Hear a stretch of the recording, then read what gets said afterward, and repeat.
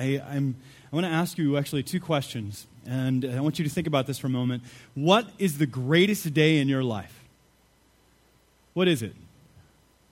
Was it the day that maybe you graduated, for those who are younger? Maybe it was the day where someone said that they loved you. Maybe it was the day where you got your first job, or maybe it was the day you found out you got into college, or maybe for some of those folks that are more of from our international background, maybe it's the day that you found out you were coming to the United States. Or maybe it was the day when you found out that you were going to be a parent. Maybe it was the day where you saw that child for the first time. What is it? What was the greatest day of your life? And I want you to think about that for a moment, and I want you to kind of go to the opposite end. What was the worst day in your life? What was the absolute worst day? Was it the day where you found out maybe that one of your loved ones was sick and was going to die, or maybe that they had died? Was the day you got fired from a job? Maybe it was the day where your spouse said, I don't love you anymore and I'm leaving. Maybe it was the day that you found out that your child had done some evil of some type. What is it? You know, when I think of the worst day of our lives and I think of the best day of your lives, I can't but help think of what the last 3 days were like for the apostles. They went from the absolute worst day. I mean, Peter was just saying it when, the time where he was recalling where Jesus called him the devil. That can't be a good day. And then it went from the absolute worst day to the absolute best day in just 3 days. I mean, what a transformation. And as I think about what happened some 2,000 years ago, I think that we underemphasize and don't really understand or grasp what happened that day. That from a historical perspective, that it is the greatest day in the history of the world. Matter of fact, you can take every other day, every holiday, every great event of your life, compile it with every other person's greatest event in their life, and whatever holiday that you want to think of and pile them up, and it would just be like a grain of sand in comparison to how great the resurrection day is. Because that's a day that's different than any other day in the world. I mean, we talk often about Christmas, and we all get geared up for Christmas. And as we just learned, though, Christmas wasn't necessarily celebrated among the early church. Matter of fact, only 2 of the Gospels really refer to it, and that's Matthew and Luke. Mark actually begins his Gospel with the baptism of John, and John has a totally different perspective. He is focusing on the cosmic Christ in the 4 Gospels. So we see, though, that one of the Gospels spent a great deal of time. Matter of fact, 2/3 of the Gospels, out of those 4 books, Matthew, Mark, Luke, and John, devote 2/3 of their time to talking about the last week of Jesus' life, and especially about the crucifixion, death, and then the resurrection. Because, see, if we just have the crucifixion, then we have a good man who died. We have a martyr for a cause that people weep over. But it's just like any other death of a good man. It might be remembered fondly, but it's the resurrection that validates everything about his life and transforms us. As a matter of fact, it caused so much controversy among the early church. Because you remember, Christianity didn't start off as Christianity. It actually started off as a segment or sect of Judaism. And it was the resurrection that set it apart from everything else. And as one major church figure, a guy by the name of Martin Luther, said that the resurrection is the hinge upon which the door of Christianity turns. And it's very true. And we underemphasize what happened that day and what it means. But I hope to show us today that it was the greatest day in the history of the world. And you know what? It can be your greatest day. That'll be greater than any other day that you could ever experience. It'll be greater than the day that you got married or when you will get married. It will be greater than the day that you have children. It'll be greater than any other day piled on top of one another. And it can be your greatest day because when we understand who Jesus is and what he's done for us, there's a transformation that occurs, a reorientation of our life that transforms us from the inside out. So today, I want to show us that this day has been around for over 2,000 years and it's celebrated all over the world. But moreover, I want to show us all how this day can be made our greatest day. But first, it takes doing some analyzing, looking at what this text means and what it means to us. And hopefully, depending on how we answer these questions we're about to explore together, we will enter into that excitement. Are we ready for that? Jump in together and study this passage together. So please turn with me of John 20 if you haven't already. If not, look off someone else or just listen in as much as you can. But before we go any further, let's stop and pray for a moment, asking God to bless our time together. God, we come into your presence right now by the mighty name, blood, and finished work of Jesus Christ. And today we ask you to speak to us, to help us understand what this day really means. And not just to us as a church, but to us as humans. Help us to understand how to apply this to each one of us and how we are to live in light of it or respond to it. So, Lord, open up closed minds, hurting hearts, and touch us by the grace that is afforded to us by your Spirit through the proclamation of your word. Glorify your name in our midst today. In Jesus' name, amen. So I want to set the stage for us a little bit. We have this tendency to think that the Bible characters are so far removed from us. And the reality is they were just like you and I. These guys didn't walk around with halos all the time. They didn't float in garments of white, that they smelled, that they had bad breath, they had bad days, bad attitudes. Sometimes they didn't get along with one another. They were dealing with similar questions and problems with family and daily pressures. They were just like you and I. And so they were fearful. The disciples, if you remember, had walked with Jesus for about 3 years. And they just had a whirlwind weekend, man. It was crazy. On just a week ago, they had come into Jerusalem for a time of a feast. All these pilgrims from all over Jerusalem had come to celebrate and come into town to celebrate the Passover. And that's when Jesus came in, remember? And they were coming out with palm branches saying, "Hosanna! Blessed is he who comes in the name of the Lord." Now, the word Hosanna means save now. And they were using these palm branches kind of like flags that we would use at a parade. It was a symbol of Jewish nationalism. And they're saying, he's the king. He's the one we're expecting. He's the one that's been foretold. He's the one that's going to come and liberate us from the horrid Roman occupiers who won't let us practice our faith in its purity and its entirety. And so they had just been on cloud nine. I mean, it was an amazing time. But they were also just wondering how things could go badly so fast. How could they go from first to worst? I mean, it seemed just like yesterday, at the beginning of the week, they were just patting one another on the back, and now, according to our text, they're hiding out in this upper room with the doors locked because they're afraid of the Jewish people. Because see, what happened is that many of the Jews, especially this ruling group of Jews known as the Sanhedrin, didn't like the press that Jesus was getting, and Jesus was a threat to their kingdom, if you will. And so they had him arrested, tried in a kangaroo court. He was convicted in their mind, even though there was no evidence to prove that he was guilty. He was whipped, scourged, then he was led off to be crucified, which was a criminal's death. I mean, it was a horrendous way to die. Even the word excruciating, the word means out of the cross. They had to create a word to describe what happened to a person on the cross. And Jesus had been whipped, he'd been scourged, the flesh had been torn from his back, he'd had a crown of thorns that was jammed on his head, they'd mocked him, stripped him naked, he didn't have a loincloth on. Most people, we do that just for modesty's sake when we portray it, but they wanted the full extent of shame and humiliation to be brought out. And that's what they did, and he was humiliated. I mean, he was beaten beyond recognition, almost. And then, and the way that the person would die, by the way, was to be on the cross, and it would be from asphyxiation. They would have a hard time breathing, and they would have the arms pulled out so hard, and then the legs pulled out that one had to rise up to get breath.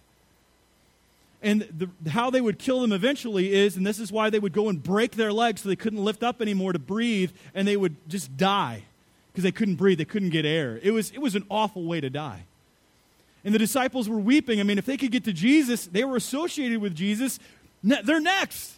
So Jesus is buried, and they're hiding out, and they're just processing what just happened. I mean, the shades are drawn, doors are locked, everybody's quiet, no one wants to talk, there's no laughter going on. These people are freaked out. You ever had a time where you're just freaked out, you don't want to talk to anybody, you just want to be withdrawn from the world? And here they are going, what happened? I mean, and not only did Jesus die, but one of their own, Judas, the guy was the treasurer, betrayed him. They weren't expecting that. I mean, and now Judas was dead. He went and hanged himself. What was going to happen to them? And that's where we come upon this passage. And we have the 10 remaining disciples. Remember, Judas is dead, and Thomas, we learn, is not there. And the 10 disciples are locked in this upper room when we look at verse 24. It says, now Thomas, one of the 12, also called the twin, he was a twin, was not with them when Jesus came. So the other disciples told him, "We have seen the Lord." Now, before we even get to that, I want to actually back up just for a moment and see what had occurred there. Verse 19, on the evening of that day, the first day of the week, the doors being locked where the disciples were for fear of the Jews. They're afraid the Jews are going to get to them and take them out, and they're next. Jesus came and stood among them and said to them, "Peace be with you." You ever had someone surprise you when you weren't ready? You ever had that happen? Where someone jumps out behind a doorway and you're like, "Ah!" You ever had that? I mean, now imagine someone that you thought was dead is there. I'm imagining some of them tripping over tables, running over one another. I could see someone running into a wall. I'm sure this freaked them out. I mean, they are jumping over one another, and they are astonished. Like, what? Like, are you seeing what I'm seeing? He's real. I mean, think about it. All the reactions, because remember, they're human. Just like we are. All of the reactions that we would have had, they would have had. And they are freaked out to see Jesus, because they knew. They're not stupid. We have this tendency to think people in the ancient world didn't understand basic items of human physiology. They understood what dead was. They understood that he was dead. This wasn't a mystery to them. He was dead. Matter of fact, when that spear pierced his side and it came out blood and water, that was an indication that the heart had stopped working. So they knew that he was dead. And then Jesus says, "Peace be with you." And when he had said this, he showed them his hands and his side, and the disciples were glad when they saw the Lord. Jesus said to them, "Peace be with you. As the Father has sent me, even so I am sending you." And when he had said this, he breathed on them and said, "Receive the Holy Spirit. If you forgive the sins of anyone, they are forgiven. If you withhold forgiveness from anyone, it is withheld." And we could spend a lot of time on that, but I actually want to spring in to verse 24 for today. Now Thomas, one of the 12, called the twin, was not with them when Jesus came. So the other disciples told him, "We have seen the Lord."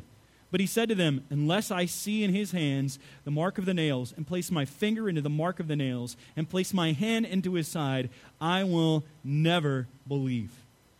Thomas wasn't an idiot. Thomas understood. He's like, "Okay, I don't know what happened with you guys, but let me tell you, I was there just with you, and I saw he was dead. And you guys might forget basics of what a dead person looks like, but he was dead. He's dead. He's gone. You guys are delusional. And you know what? Unless you can show it, I want it right here in front of my face. I want to put my fingers in those nail prints. I want to plunge my finger. In the word, literally in Greek, it's plunge in. I want to really feel it to see if he's there, okay? That's my challenge. So, each one of us has a challenge before us when it comes to Jesus. And for the resurrection day to become our greatest day, then we have to meet and answer this challenge that is before us. And first of all, the challenge that's before us is this: the chance that we all missed. Now, remember, Thomas wasn't there, so he missed that opportunity with everyone else. Now, for each one of us, we can't be there either. We can't go back in time. We don't have a DeLorean that can reach the 1.21 gigawatts to go back to the time of Jesus. We don't have that. We can't go back in time. So we are forced into, how do we deal with this understanding? I mean, Thomas missed his chance, his opportunity. But for us, we might have missed seeing him physically, but we see a testimony about him within his word. And we have to understand that the Bible is the compilation of all eyewitness testimony of those who see him and walked with him. And it wasn't just 1, 2, 3, or even 12. There was one time where he appeared in front of a crowd of 500. And so we have to understand, what is that missed opportunity for us? It's that we weren't there either, but we can go back and see what he has for us in his word. And Jesus says this about us in verse 29, "Have you believed because you have seen me? Blessed are those who have not seen and yet have believed." We are those who have not seen. Many of us in this room are those who have believed, because we see that this word of God was written for our benefit so that we might have life in his name. Look at verse 30 of John chapter 20, where John, by the Spirit, writes, "Now Jesus did many other signs in the presence of the disciples, which are not written in this book. But these are written so that you may believe that Jesus is the Christ, the Son of God, and that by believing you may have life in his name." See, each one of us missed the opportunity or that chance to see, but we can still believe based on the testimony of those who went before us. But there are other challenges that still remain, such as this, the conviction we see in others. The conviction we see in others. That's the second point that you can write down. I mean, that's a challenge for each one of us, especially those of us who don't believe that are here today, and we're glad that you're here today. But you have to deal with this because, see, Thomas is encountering 10 other people that are testifying about the same thing, and he's seeing the conviction in them. I don't know if you've ever seen someone that is convicted and believes something so wholeheartedly, but it's something else when there's a group of people that are all very smart people. They don't act crazy. I mean, sometimes we meet people that are a little crazy in how they share things. They got these crazy eyes. You need to know Jesus. And it's like, well, I don't know if you know Jesus. Right now, I want to see Jesus because you freak me out. Okay, we have that. We have some people that talk just a little crazy. And they portray themselves as Christian, but yet it seems like they're strange Christians. But I'm sure it was strange even to Thomas as he's dealing with this. Wait a minute, all of you are testifying about the same thing. Just be quiet for a minute. But you have to deal with that. See, when we see other people that have this joy about who Jesus is, and we see that change in their life, and it causes us to stop and go, what does that mean for me? See, we can see that God does change, just as we saw within Deb's testimony. Isn't that amazing? When God is changing her life, and many in this room can testify to that same truth, that they've been delivered, or they're learning how to die to their sinful nature and put it to death as they live in this new life that they have in Christ. So we have to learn these things. We have to grow in our understandings of that. But yet we have to deal with the conviction that we see in others. And they are testifying that they had seen the Lord. And in his mind, these weren't delusional people. They were his friends. And for us, we've undoubtedly come across someone who not have seen and walked with Jesus, but whose conviction seems to be just as sure as theirs was. Their lives have been changed. And that makes us stop and go, what would cause such a change to happen in their life? That's a challenge that each one of us must face. And not only that, the third challenge we have to overcome is the cynicism in our own hearts. The cynicism of our own hearts. Look at verse 25. Peter lays it down. He's not a cynic as much as he is a realist. And he says here, unless I see in his hands the mark of the nails, and place my finger into the mark of the nails, and place my hand into his side, I will never believe. He was a realist, just like any of us would be. Any of us should be. I mean, you don't just believe it because someone says it. You want to see and understand it. And for him, he really wanted to understand it. He'd been with Jesus. And he's got a cynicism in his own heart. And each one of us has a cynicism when we approach God. Is he really God? Did he really speak to the Bible? Does he really speak to our lives? Does he really want obedience from me? Can he really change my life? Can he really give me peace? Can he really give me purpose? Can I really change and break free of this? Can I really be a new creation in Christ? Is he really the Son of God? You know, I think of Larry King, the great interviewer, and that he was talking to a Christian apologist who was friends with Ravi Zacharias, and he said, they asked him a question. He said, you know, if there's one question that I could ask anybody in all time, he said, I present this to Ravi, did God really have a son? This is Larry King, Jewish Larry King. He goes, because if he did, that would define history for me. Because there's something different about him, different than any other person on the face of the planet, and yet there's a cynicism that remains in our own hearts. But here's the thing. When we encounter this cynicism, we have to understand the next step, because there's a challenge that's even greater than the cynicism in his own heart. And the biggest challenge before Thomas was not the chance he missed, or the conviction he saw in other people, but it was the Christ that stood before him. See, that's the biggest challenge that each person must face. Not that Jesus literally stands before each one of us, but he spiritually does and says, who do you say that I am? He's a challenge that he towers over every other figure in history. And he can't be ignored. He can't be written off. He's not Buddha. He's not Muhammad. He is not any other type of prophet. He is not any great scholar. I mean, all of the figures of history, Napoleon, Genghis Khan, Alexander the Great, Saladin, whatever it might be, Charlemagne, all of them come together, and they must be stacked up because there's something different about Jesus than any other figure that has ever lived in the history of the world. He is completely different. And that's what Jesus presents before Thomas. I am different, Thomas. I mean, what was Thomas to do? What was he to say? His Lord was right there in front of him. And for us, it's a bit different. We don't have that benefit, but we still have it proclaimed to each one of our hearts. What do we do with who Jesus is? We could ignore him and just go on. It's just like you do when you get your oil light comes on and you decide to ignore it. What's going to happen eventually if you don't take care of it? Your engine's going to go out. See, the reality is you can't ignore Jesus for very long. Matter of fact, he's so much greater than an oil change.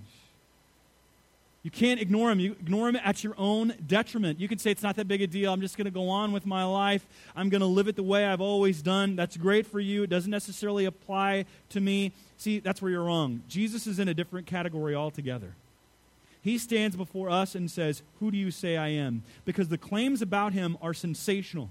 And he was not just any other man. He was not just a prophet or a priest, but God incarnate, who did many miracles that were seen and substantiated by so many. He claimed to be God. Or when the claims came to him, he didn't deny them. He claimed to be able to forgive sins and to be the Savior of the world. The Messiah who had been foretold for thousands of years. And if that is true, then we must deal with him. Now, how do we do that? Here are our options that I'd like to walk through. First of all, you have choices before you, and you're going to have to select one of them. You have 4 choices. Every single one of us in this room has a choice on what we do or believe about Jesus. And then every other category every other response that we have falls into one of these 4. First of all, it's this. He is either a liar. That's it, straight up. He has to be a liar. And people say, well, he's a great teacher. He's a teacher that claimed to be able to forgive sins. He made all these boasts, and he's a complete charlatan, the greatest con man in all of history. That's what he would be. If you have a category, you can't just admire him and say that he's the Lord yet. I mean, you got to walk through this. Is he a liar? Did what he say prove to be true? That's what we have to ask ourselves through the Word of God. Is he a liar? Now, the question is would the disciples write about Jesus if he were a liar? Would they give their life to die on his behalf if he were truly a liar? I mean, think about it. These guys walked with him for 3 years. Now, I tell couples that I counsel in my office, I say, I hope that they can date for at least a year and a half. You know why? It's because a person can hide themselves, who they are, for a period of time. Can't do that for about a year is where it gets hard to do. It's going to come out eventually, and how you handle different things. And these guys walked day after day with Jesus. And they didn't testify that he was a liar. Matter of fact, they all believed he was the Son of God and died for that testimony, by the way.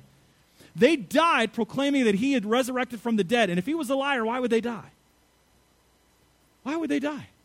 So we see that seems to be a faulty premise there. He couldn't be a liar then. I mean, the testimony of the apostles seems to validate that. These guys died some pretty horrible deaths. And would you die if you knew something was a lie? No. They had seen it, and they testified to their dying breath that he was alive, and they'd seen him. So that seems to be wanting. So let's go on to the next category then. If he's not a liar, then he must be a complete lunatic. I mean, people say this too. They're like, I like Jesus as a teacher, but not the Son of God. You got a problem, because Jesus claimed to forgive sins. I mean, a good teacher doesn't proclaim crazy stuff. And the only way that it's not crazy if it's real, but he's got to be a guy who basically, I mean, you've met people like this. I know I have. I get calls in my office quite frequently that people say to me, I believe that I'm Jesus, or I believe that I'm Christ or the Antichrist. And my first reaction is we need to get you to the hospital right away. There's something wrong, you know? And for them, I mean, this is Jesus. He is making boastful claims. And this is why, by the way, and there are some groups that believe that Jesus was just a prophet of God, and he was only a prophet. But, you know, the Scripture does talk about him being a prophet, but he's more than a prophet. Because the reason he is not just a prophet, he foretold the future and what would happen, but he also claimed to be God, and he received worship as God, which would violate the term of a prophet. A prophet doesn't receive worship. But Jesus does, and he's more than a prophet, and the Bible presents him as a prophet, priest, and king. And he's not just a spirit that appears. He had flesh, which is why John, time and time again, shows that he ate food. He was touched. He wasn't just some spirit or ghost that appeared. that he was a living, breathing human. And John draws that out, that he's even eating fish with the disciples after his resurrection, that he had a real resurrected body. But if you don't see him as a liar, you got to say he's got to be a complete lunatic. You can't just have him as a teacher and not take everything he said, that he claimed to be the Son of God.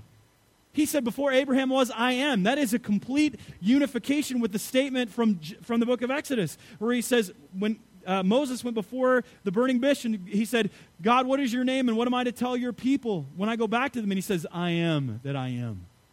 When Jesus says, before Abraham was, I am, he is uniting himself with that. He is showing that he himself is God. So he's not just a prophet, and he's not just a teacher, nor is he a spirit. He's claiming something altogether different. But he's either a liar or he's a complete lunatic.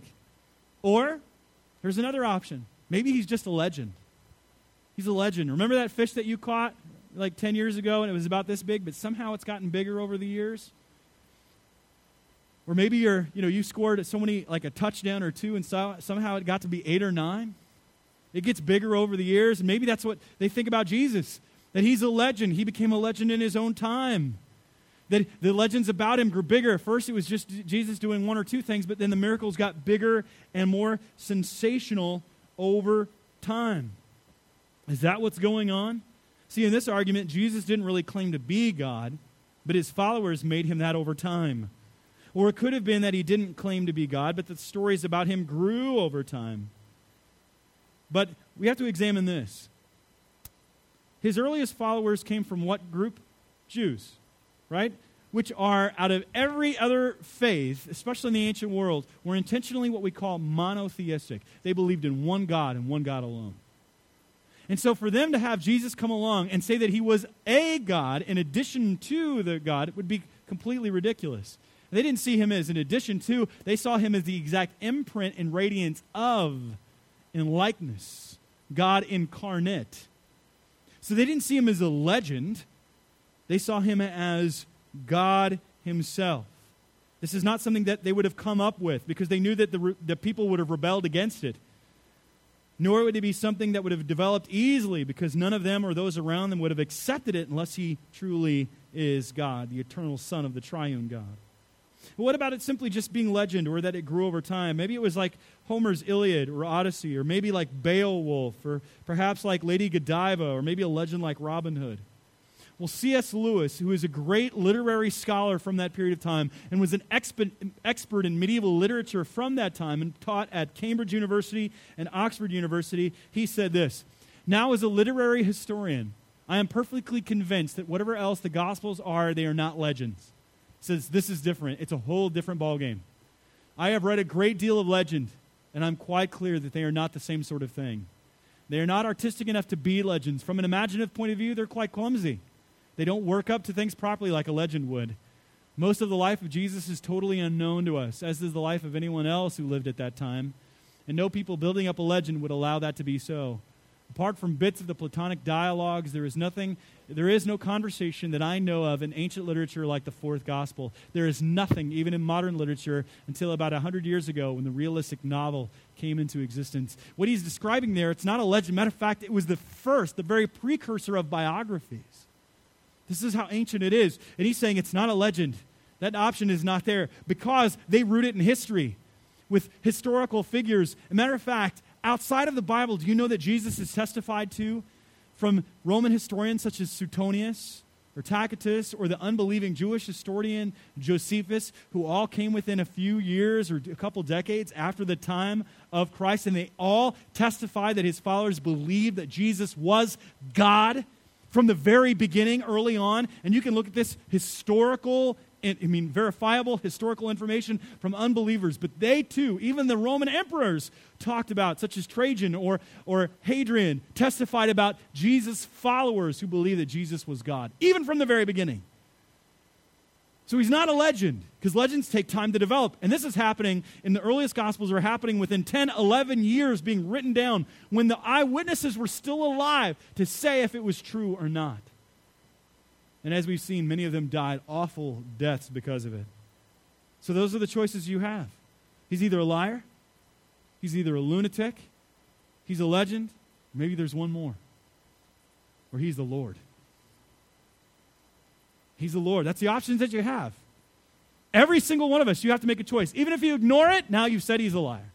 So you're saying that he's not the Lord. You can't remain like Switzerland here. You can't remain unambiguous or uncommitted. You have to choose. And Jesus stands before each one of us and says, who do you say I am? And he offers the nail prints. He offers to show you through history, through the Word of God, the testimony of the disciples who died on behalf of that. And he says, what do you believe? And who do you believe in? That he is the Lord, that he is who he said he was. He's the Lord. And how did Thomas respond? My Lord and my God. He was committed to this. He saw it. He wasn't stupid. He saw the nail prints. Jesus even offers it. Here, touch it. Go ahead. Put your hand here on my side. See that it's me. That I am who I said I am. See? I'm here. And he cries out, oh Lord, my Lord, and my God. Isn't it amazing? That Jesus would answer that challenge to him and respond in that way. So what do we do now? What do we do now? Let's go back to our text and see what happened to Thomas. First thing we do is look at verse 26 for a moment. I'm going to go back again. 8 days later, his disciples were inside again, and Thomas was with him. And all the doors were locked. Jesus came and stood among them and said, peace be with you. See, we have to understand that once we come to see Jesus, there's a change that happens. There's a change that God gives. There's a change that happens in your life. There's a change that happened in my life. I mean, if you knew how I was before Jesus, you wouldn't be listening to me right now. I didn't come up here. I wasn't born a pastor. Matter of fact, it freaks out my friends that I grew up with that they would ever think that I'm a pastor. That God has a sense of humor. Because God transformed me, and he can transform you. And there's a change that happens when you come to know Jesus, when you see him for who he truly is. First of all, what happens is there's a proof that God gives that satisfies. There's a proof that satisfies. Look at verse 27. Then he said to Thomas, put your finger here and see my hands. And put out your hand and place it in my side. Do not disbelieve, but believe. See, he gives proof, and he gives a proof to our own hearts. Now, we can't put our finger in the nail holes, but we can taste and see that the Lord is God. And the Scripture says that when we trust in him, that he gives us his Spirit that unites with our spirit and convicts us and convinces us that Jesus is the Son of God. That something happens within us. And I'm going to highlight Deb here for a minute. And Deb and I were talking a few weeks ago, and she was talking about after she came to know the Lord and said it was difficult at first, but she goes, I'm at work now, and there's things that I notice that I'm saying that I shouldn't say, and I'm feeling convicted, and I have this desire to read now, and I don't even want to go to work. I just want to read the Bible. And it's because it's God's placed his Spirit within her and changing her from the inside out. And that's what happens to each one of us. There's a change that God truly gives, and he gives us a proof that satisfies. And then next he gives us power that strengthens.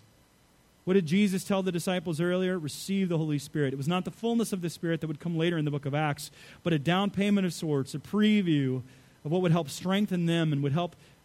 That would be the Spirit of God who testifies with our spirit that we are God's children. It would power that strengthens us to help us understand. And he also gives us that a peace that sustains. What does Jesus say in verse 21 and verse 26? Peace be with you. Shalom, wholeness, peace with God and peace within ourselves. There's a peace that God gives us when we embrace him and see him for who he truly is. Which leads me to my final point. Look at verse 28, Thomas answered him, my Lord and my God. And Jesus said to him, have you believed because you've seen me? Blessed are those who have not seen and yet have believed. Now, Jesus did many other signs in the presence of the disciples, which are not written in this book. But these are written so that you may believe that Jesus is the Christ, the Son of God, and that by believing you may have what? Life. Life. Now, when John uses the term life, it has two understandings that he has in his mind. The first one is life now. That is abundant life now. That's a different lease on life, a different purpose, a different sense of being, but it also refers to eternal life. John sees them as a both and, not an either or. And we have eternal life, a guaranteed life, a greater life that is to come than the one that we experience in the here and now, removed from sorrow, removed from suffering, where every tear will be wiped away, where we will be with the Lord forever and ever, and it will be the greatest, most awesome experience that you can't even begin to fathom. Because that's what God has. Matter of fact, the scripture says, no eye has seen, nor ear has heard, has what God has prepared for those who love him. We can't even begin to fathom it. You can't see the most beautiful person on the face of the earth, and it's it's like a grain of sand in comparison to the beauty and the majesty of who God is. No ear has heard. We can't even begin to fathom the notes that are going to be sung and hear with our, you get those tingles all over you, and it'll be like that for eternity. It'll just be awesome. What is he saying here, and what is he giving in this change that he gives? He's saying that I want to give you some promises to trust in. Some promises to trust in. And that promises is forgiveness, of life with him. It's a promise that he will not take back. A few generations ago, I remember interacting with those who have now gone on with Jesus, some of that older generation. And I remember as a boy hearing one of these older men that he was a farmer, very simple man, and he said, "My word is my bond," and he meant it. He meant it. And that he didn't sign a piece of paper because he said, if you don't take my word, then you don't believe me. And in essence, his character was tied to that phrase, that expression. In our world today, it's lost that meaning. But see, Jesus has that idea when he's saying that this is my promise to you. I will not promise and not fulfill it. That he will guarantee it. He can't go back on it. Once he has promised it, he has promised to fulfill it. So today, as we end our time here, I want to look at those words that John concluded again in the letter. Have you believed because you've seen me? Have you believed because of that? He says, blessed are those who have not seen and yet believed. And these are written that you may believe that Jesus is the Christ, the Son of God, and that by believing you may have life in his name. Ladies and gentlemen, the gospel is this, that God himself has come to us. That he's not just a prophet, he's not just a priest, he's not some spirit, he's not some legend, he's not a lunatic, he's not a liar, but he is the Lord of glory. Now, what does that mean for us? What's next? It means exercising faith. If you're here today and you've not yet believed and put your faith and trust in him, here's what you need to do. Repent and believe. If you believe in Christ, you must come to him, and repentance is simply describing what coming to him looks like. The scripture is clear, and I want to show 2 verses to you as we finish our time. The first is this: because if you confess with your mouth that Jesus is the Lord, and believe in your heart that God raised him from the dead, you will be saved eternally. You will not lose it. It'll be once and for all. For with the heart one believes and is justified, declared righteous in the sight of God, and with the mouth one confesses and is saved. For the scripture says, everyone who believes in him will not be put to shame. For there is no distinction between Jew and Greek, for the same Lord is the Lord of all, bestowing his riches on all who call on him. For everyone who calls on the name of the Lord will be saved. And then again, this truth, as we read in 2 Corinthians chapter 6, verse 1, working together with him, then we appeal to you not to receive the grace of God in vain. For he says, in a favorable time I listened to you, and in a day of salvation I have helped you. Behold, now is the favorable time. Now is the day of salvation. What that means is that you need to believe and receive him as Lord and Savior. Turn away from your sin and embrace him and call on the name of the Lord, and he will save, forgive, and transform you. It's that easy. But it means giving up your heart. It means giving your entirety of life. And again, he's either a liar, a lunatic, a legend, or the Lord of your life. I hope he's your Lord. If you want him to have him as Lord, call on the name of the Lord, and he will save you. Let's pray. Our Father and our God, we rejoice that you have shown us the truth within your word through your servant, Thomas. And Lord, many of us are the same way. Lord, we deal with the conviction we see in other people, the cynicism in our own hearts. Lord, we see the claims that are spoken of about Christ, and yet many of us don't understand. We've come from backgrounds where maybe we didn't know anything about who God is.